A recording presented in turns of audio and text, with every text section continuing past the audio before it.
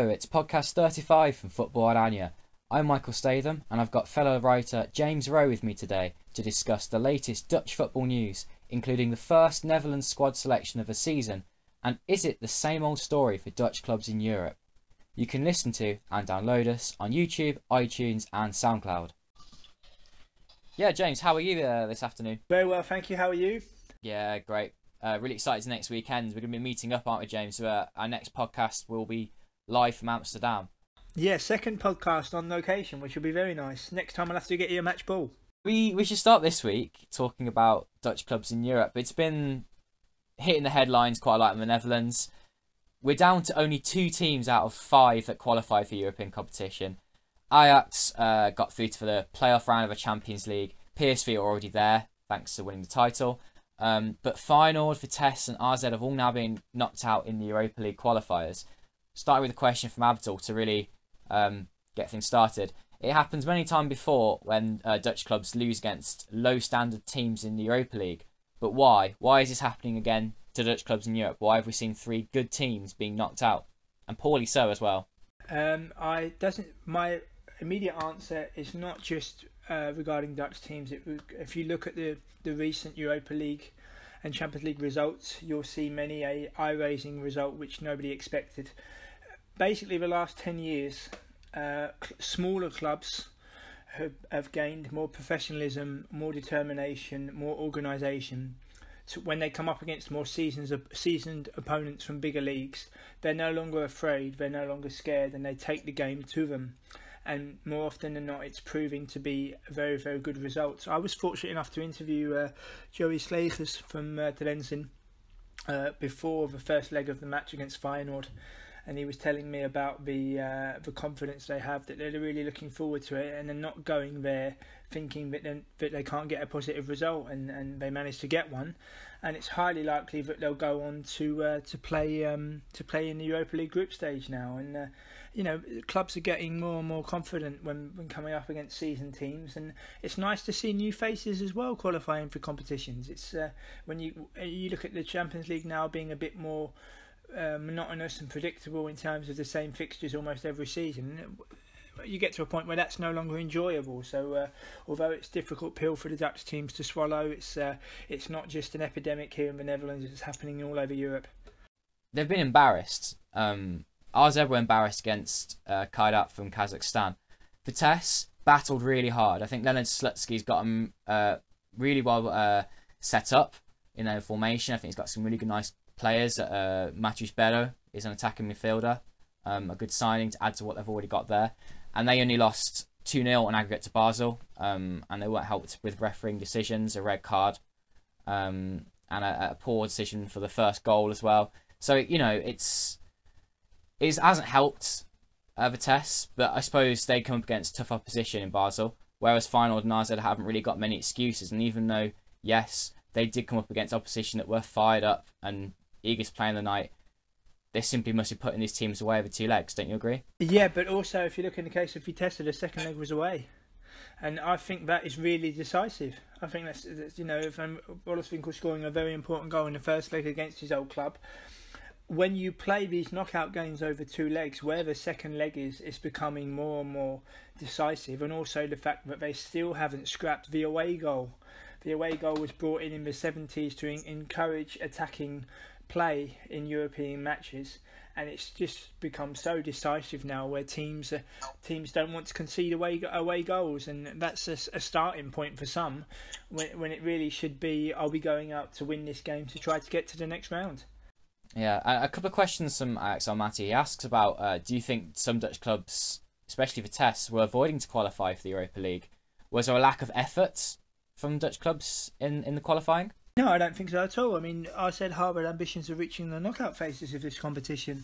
Feyenoord wanted to use it as a springboard to show that they've learnt from the recent Champions League campaign. I'm sure Slutsky also wanted to get off to a good start in a European sense with his career here in the Netherlands. He's come to the Netherlands by his own admission to start his career in Europe, and he wants to do the best he can. But I think I think it was just a touch of naivety regarding regarding opponents, and also a bit of bad luck as well. And it's just you've got to be so careful now. This is a world game.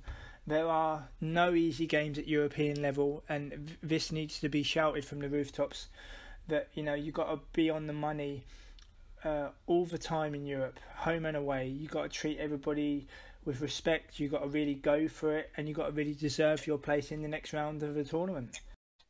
I think what some people maybe haven't thought of, though, is that it's not actually because Dutch teams aren't as good as people maybe sometimes make them out to be. Dutch teams do have good quality. Feyenoord are a good team.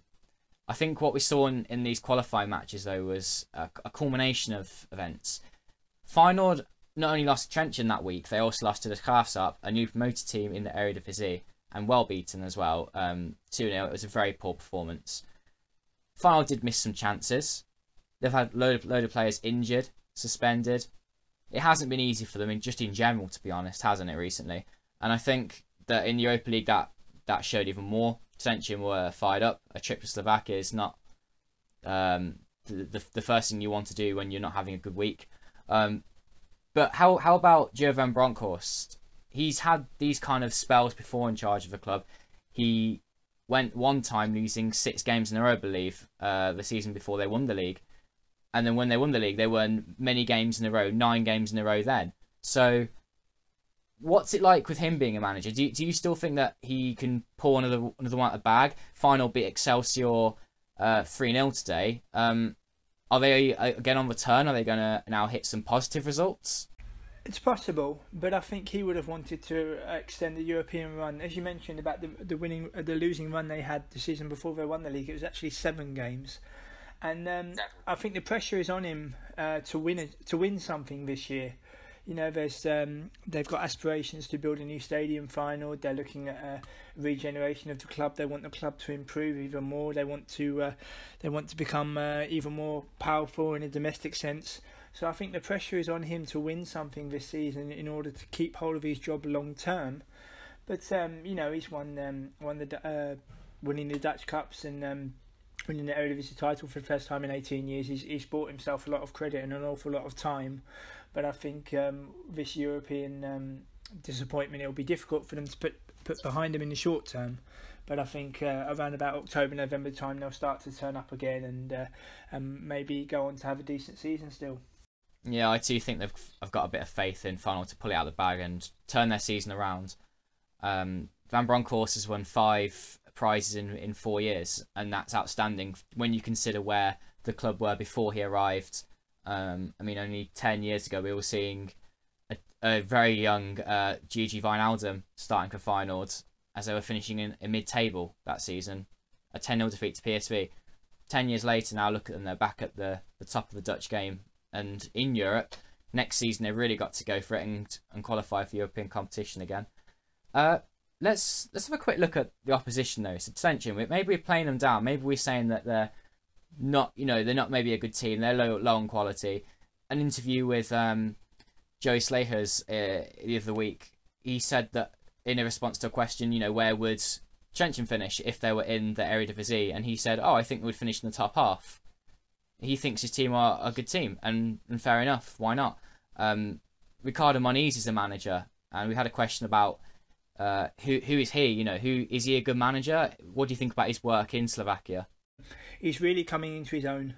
He's had stints at Tottenham Hotspur as a skills coach, and the same as Feyenoord as well, with skills and being assistant coach as well, and spells with FC Eindhoven and Netherlands in Denmark and Ferencváros in Hungary. He's really coming into his own now as a manager, and I think that if he continues to have a good season where Trentin qualify for the Europa League, I think he will do his reputation no harm at all, and I would not be surprised. I know it's still very early, but I would not be surprised if we see him managing in the Eredivisie in future seasons. All right, James. So we had a good conversation about some of the failures in Europe this past couple of weeks. But how about Ajax getting through to the last round of the Champions League qualifiers? They guaranteed Europa League group stage football even before that tie, but didn't they play well against Standard Liège? A 2-2 draw away from home and a 3-0 pummeling at home, I should say. Standard Liège barely took the ball out of their own half in the first half. We saw some really good performances from Dusan Tadic, Hakim Ziyech, even Huntelaar was on form, finding some good finishes. What did you make of their performances? Well, I thought it was a very good win, considering they were 2-0 up in the first leg and went on to draw 2-2, and disappointment could have dominated to come back and win the second leg 3-0.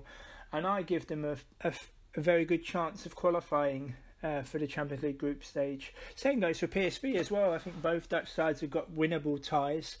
I think the crux will be the second leg for Ajax in Kiev, whereas PSV play at home in the second leg, so that will be their advantage. But I think that both teams will qualify for the Europa League, for the Champions League group stage, and it will be a real shot in the arm because it's a long time since both qualified. I too hope that happens, James. Ajax can beat anyone on their day. We've seen that, but they can also lose to anyone on their day, or more when it's not their day. We saw that against Heracles at home, a 1-1 draw. A scrape to lucky penalty win, a 1-0 over VVV this weekend. But when they play in the Champions League, it's the big occasion. The players come to the fore when they're needed, and they do pull out these fantastic performances. They just need to translate that to a league campaign, and in my opinion, they'll comfortably win the league if they can do that. But so far we haven't seen that, and they have been a little bit fortunate in their league matches. Question from Kevin: why have Andre Onana and especially Hakim Ziyech not left Ajax yet? Seems certain that they would have been nearing the end of last season. I think they both perhaps being choosy with their possibilities and where they would actually go, and I think that's a very good. I think that's a very good sign. Ziyech, when he was at FC Twente, famously turned down Sampdoria. It was mooted to be going to Roma this season, but I think it's a case of the club waiting for the right offer in terms of the money being paid, and also the player waiting for the right club. And I think that's a very sensible decision from a player's point of view. Yeah, Dusan Tadic said this week about Hakim Ziyech. He's a smart guy. He knows what he's doing on the pitch and off the pitch. If he wants to move, he'll get the right move that he wants and it feels it's right for him. Good point about Twente when he was there. He was really choosy about leaving the club, and he did want to leave Twente, but the right club just wasn't coming along for him. And to say now at Ajax, I feel like he's a few suitors short though. Roma did come in, but then went cold on it all, and I really feel for him because he does deserve a big move to play for an even bigger club than Ajax, but it just hasn't quite come along yet. As for Andre Onana, I feel like he's not allowed to leave now that the transfer window's closed in England and is closing around Europe. I think could be hard pressed to find a replacement at this point. I think Erik ten Hag has now put his foot down and said no more players are leaving our club at this stage of the summer. I think it's going to be very interesting. Obviously the English window is shutting earlier than usual, and other moves being muted. But hopefully it will die down a bit, because I just think that the fever of who did you buy, buying this one, buying that one. It appears in some cases, Michael, that some fans are more excited about buying and selling than the actual football that goes on the pitch, and that's a bit disappointing for me. Okay, James, let's move on and talk a bit more about the Dutch national team. It's getting exciting. Where national team football is nearly back, and we get to see the Netherlands play again after missing them throughout the whole of the World Cup. They've got a game in September against Peru, and there's a few rumours already about who may be picked for the squad, who may not. And we had a few questions in about who could be in the squad and whether they deserve to be. First one is from William, and he wonders whether Ronald Koeman should start making Frenkie de Jong at Ajax an automatic choice in midfield for the starting 11. Do you agree with that, James? Is he ready yet, or does he need a bit more time on the outskirts? I think he needs a bit more time. If you look at the upcoming competitive matches against world champions France and Germany, could come a little bit too soon. But this game is due to Wesley Sneijder's 134th and last farewell Dutch international, so it should be a positive party and positive match. Be interesting to see a South American team come to Amsterdam and show their worth. I'm actually going to be attending the match, so I'm looking forward to seeing what Peru are all about. But it'd be interesting to see who he picks. I hope that he mixes it up a bit. For example, Martin de Roon and Hans Hartenborg at Atalanta. Atalanta appear to be in fantastic form. Okay, it's only the Europa League qualifiers, but they are demolishing some opponents, and that can only be a good thing. Football and your readers and listeners will know about my respect and how highly I regard Brian Linssen. Considering this is a farewell friendly game where it's just basically to see off one of the greatest players and the most capped player in Dutch national football team history, why wouldn't you bring him into the fold? He's been so important for Vitesse last season, this season as well in terms of Europe, and he can be a very important player. And okay, he doesn't necessarily play for one of the top three teams, doesn't play for a seasoned European team, but he's got qualities. And if, like with Denzel Dumfries at PSV, also started the season really well. To give Koeman would be doing himself a massive favour not to disregard these players. And if he was to pick the likes of Dumfries or Linssen for friendly games and to ease them in, it will give the majority of other young Dutch players in the league a real incentive to know that they are in the frame to eventually be capped. And I think it will build up the character and resistance of the national team going forward. Yeah, two good picks there. Linssen and Dumfries must surely be in Koeman's thoughts into picking this squad. Frenkie de Jong, in my opinion, should certainly be in the squad and start to think about making minutes in the pitch. But as for starting in the midfield, he is what the Netherlands need going forward. He's that midfielder that's needed in the 6th position. I think it comes a bit early for him. As you say, James, the games against Germany and France will be a bit too early for him at that level. I do think for now, with the 5 at the back as well, it is made so that the Netherlands don't have to play a defensive midfielder and they can play those more creative midfielders in front of the back 5, so not having to track back as much. So it kind of suits at the moment. At the moment, they don't have a defensive midfielder.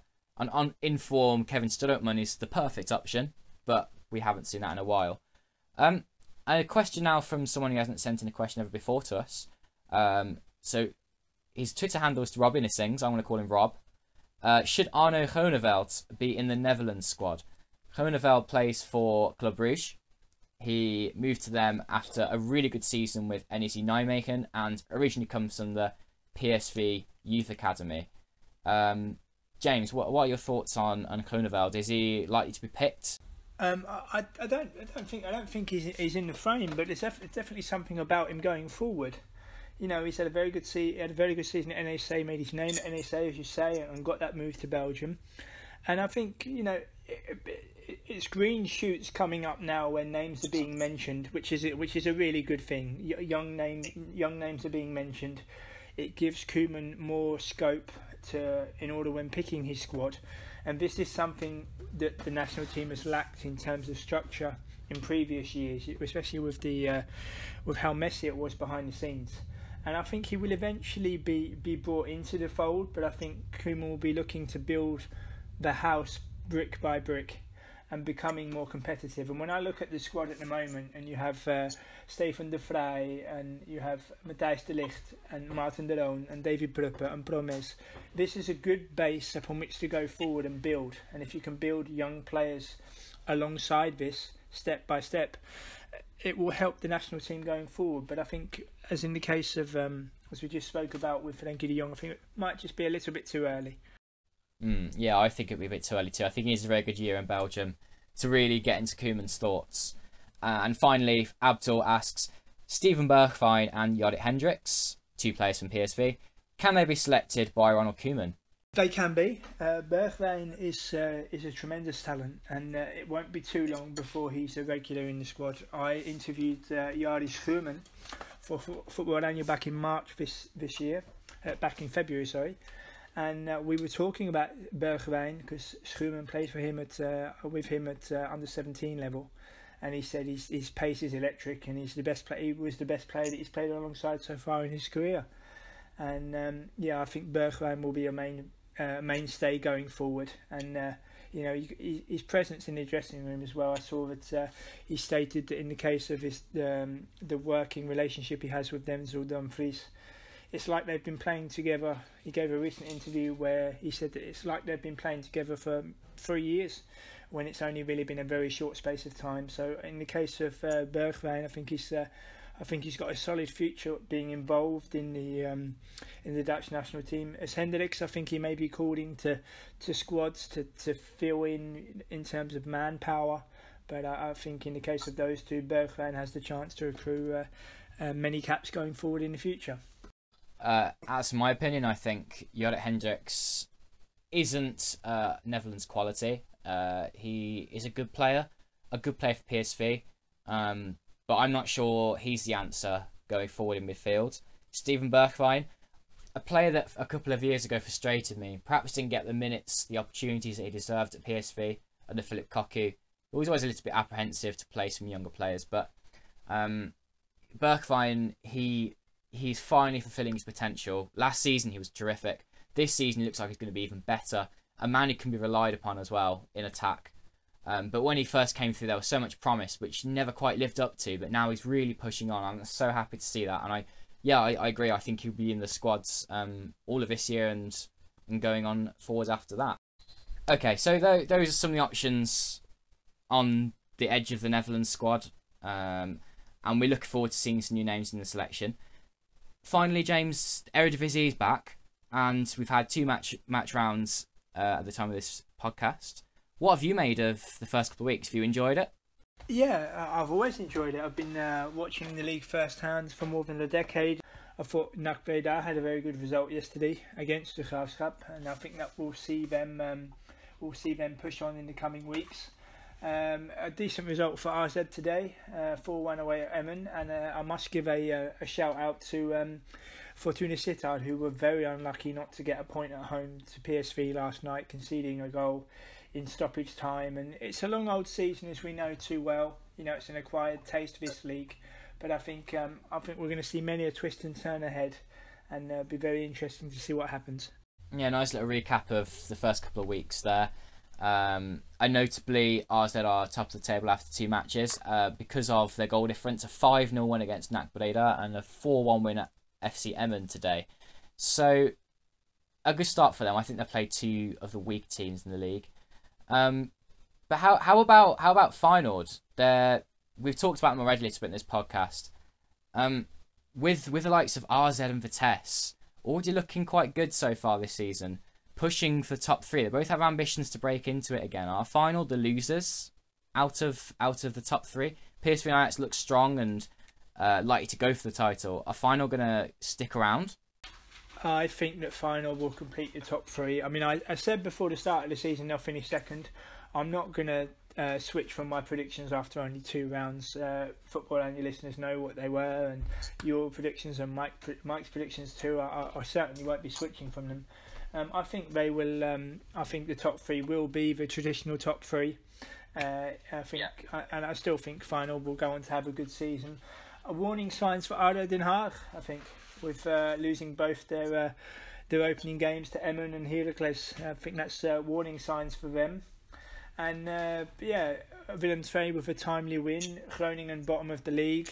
I had a discussion with Mike on Twitter the other day where the step up between the Dutch second division and the Eredivisie for Danny Buis might be a bridge too far. Michael also mentioned about the lack of investment possibly at Groningen.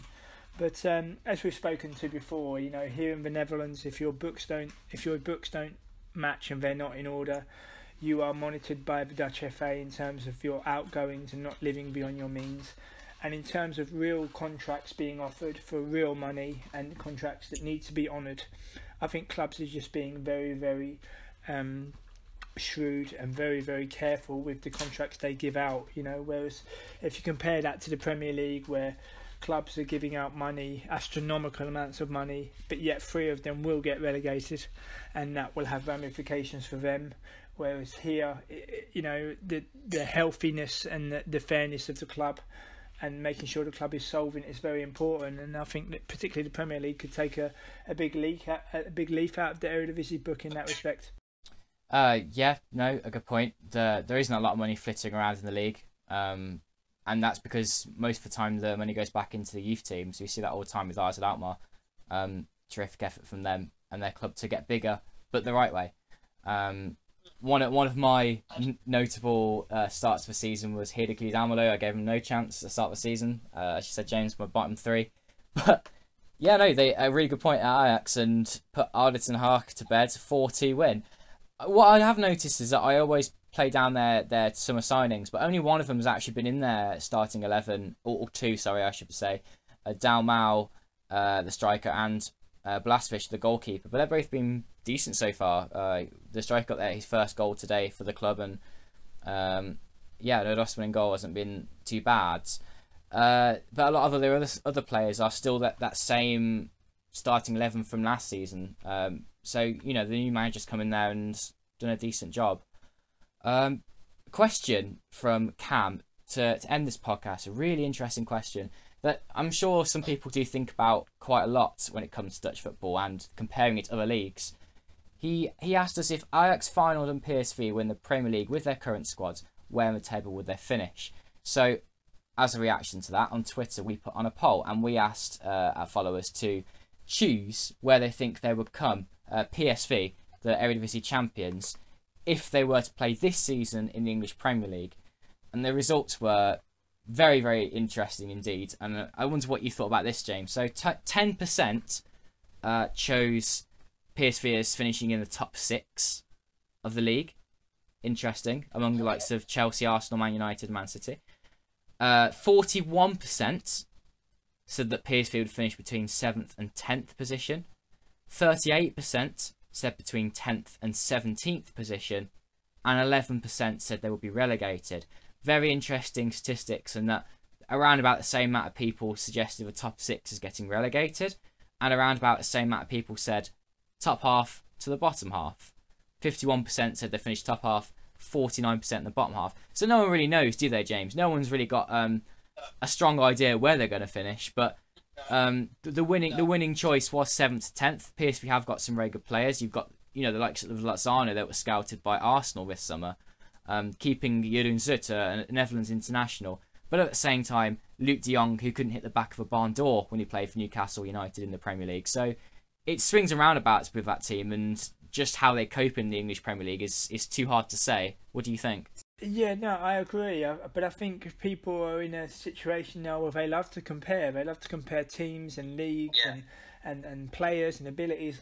And I always advocate just accept it for what it is. We, having done this podcast for many years, we all know that the Eredivisie is an acquired taste. It's not everybody's taste, but it's an acquired taste. And when you understand what goes on in this league, it can be a very good watch. I think a lot of people like to make presumptions that if you're the top scorer in the Netherlands and you go to England or France or Germany, it doesn't mean that you're going to be world class. But you've got to remember, we've had players in this league such as Romario, Ronaldo, Van Nistelrooy. You know, these are world class strikers that have played in this league. Arjen Robben was started out in this league. You know, and there are some great players to find. I just think that with the commercialism as well, and the way the Premier League, for example, it seems to be a horse which is completely out on its own at the minute in terms of clubs spending vast amounts of money, but yet 3 of them are still going to be relegated. I mean, you see today Huddersfield Town spending 20 million euros on Congolo. They got beat 6-1 by the reigning champions, and their goal difference already is -7, and it's going to be a long, hard season for Huddersfield. And you see in the case of Fulham played a championship final against your team. I'm not saying it to be awkward or to rile you up at all, Michael, but they won a one-off game on a neutral ground to get promoted and have gone on to spend in excess of £100 million. And it's just, sometimes it just beggars belief, but you would hope that there will be ramifications eventually. Not that clubs go bust or anything, but as I've said before, you know, if the Premier League could take a leaf out of the Dutch FA's book, where the clubs are put into financial categories and they have to present their books to the Dutch FA every single year, and if they don't match and if they don't add up, they're threatened with sanctions. So the Dutch FA are trying to help the clubs remain solvent and help the clubs to remain in business. Yeah, so you're right. There's far too much money flying out about the Premier League nowadays. Of course, it's easy to say, PSV would finish top half. But then, you know, if they were in the Premier League, they'd have all this extra money as well on top. There's two things to think about. It's the same argument when everyone talks about Celtic being in the Premier League, but of course they don't have the riches of the Premier League to be able to compare that. So hard to say. And also, if you think of last night, PSV reigning champions went away to newly promoted Sittard and very just about came away with a win.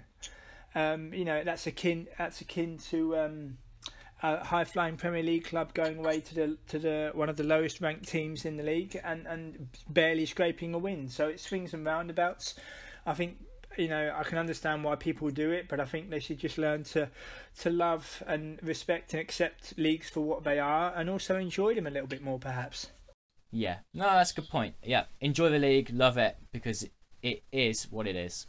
James, thank you very much for today, and a very good podcast indeed. And I look forward to seeing you next week for an even better live one. Yeah, look forward to the third live podcast on location and the second one in Amsterdam. Yes.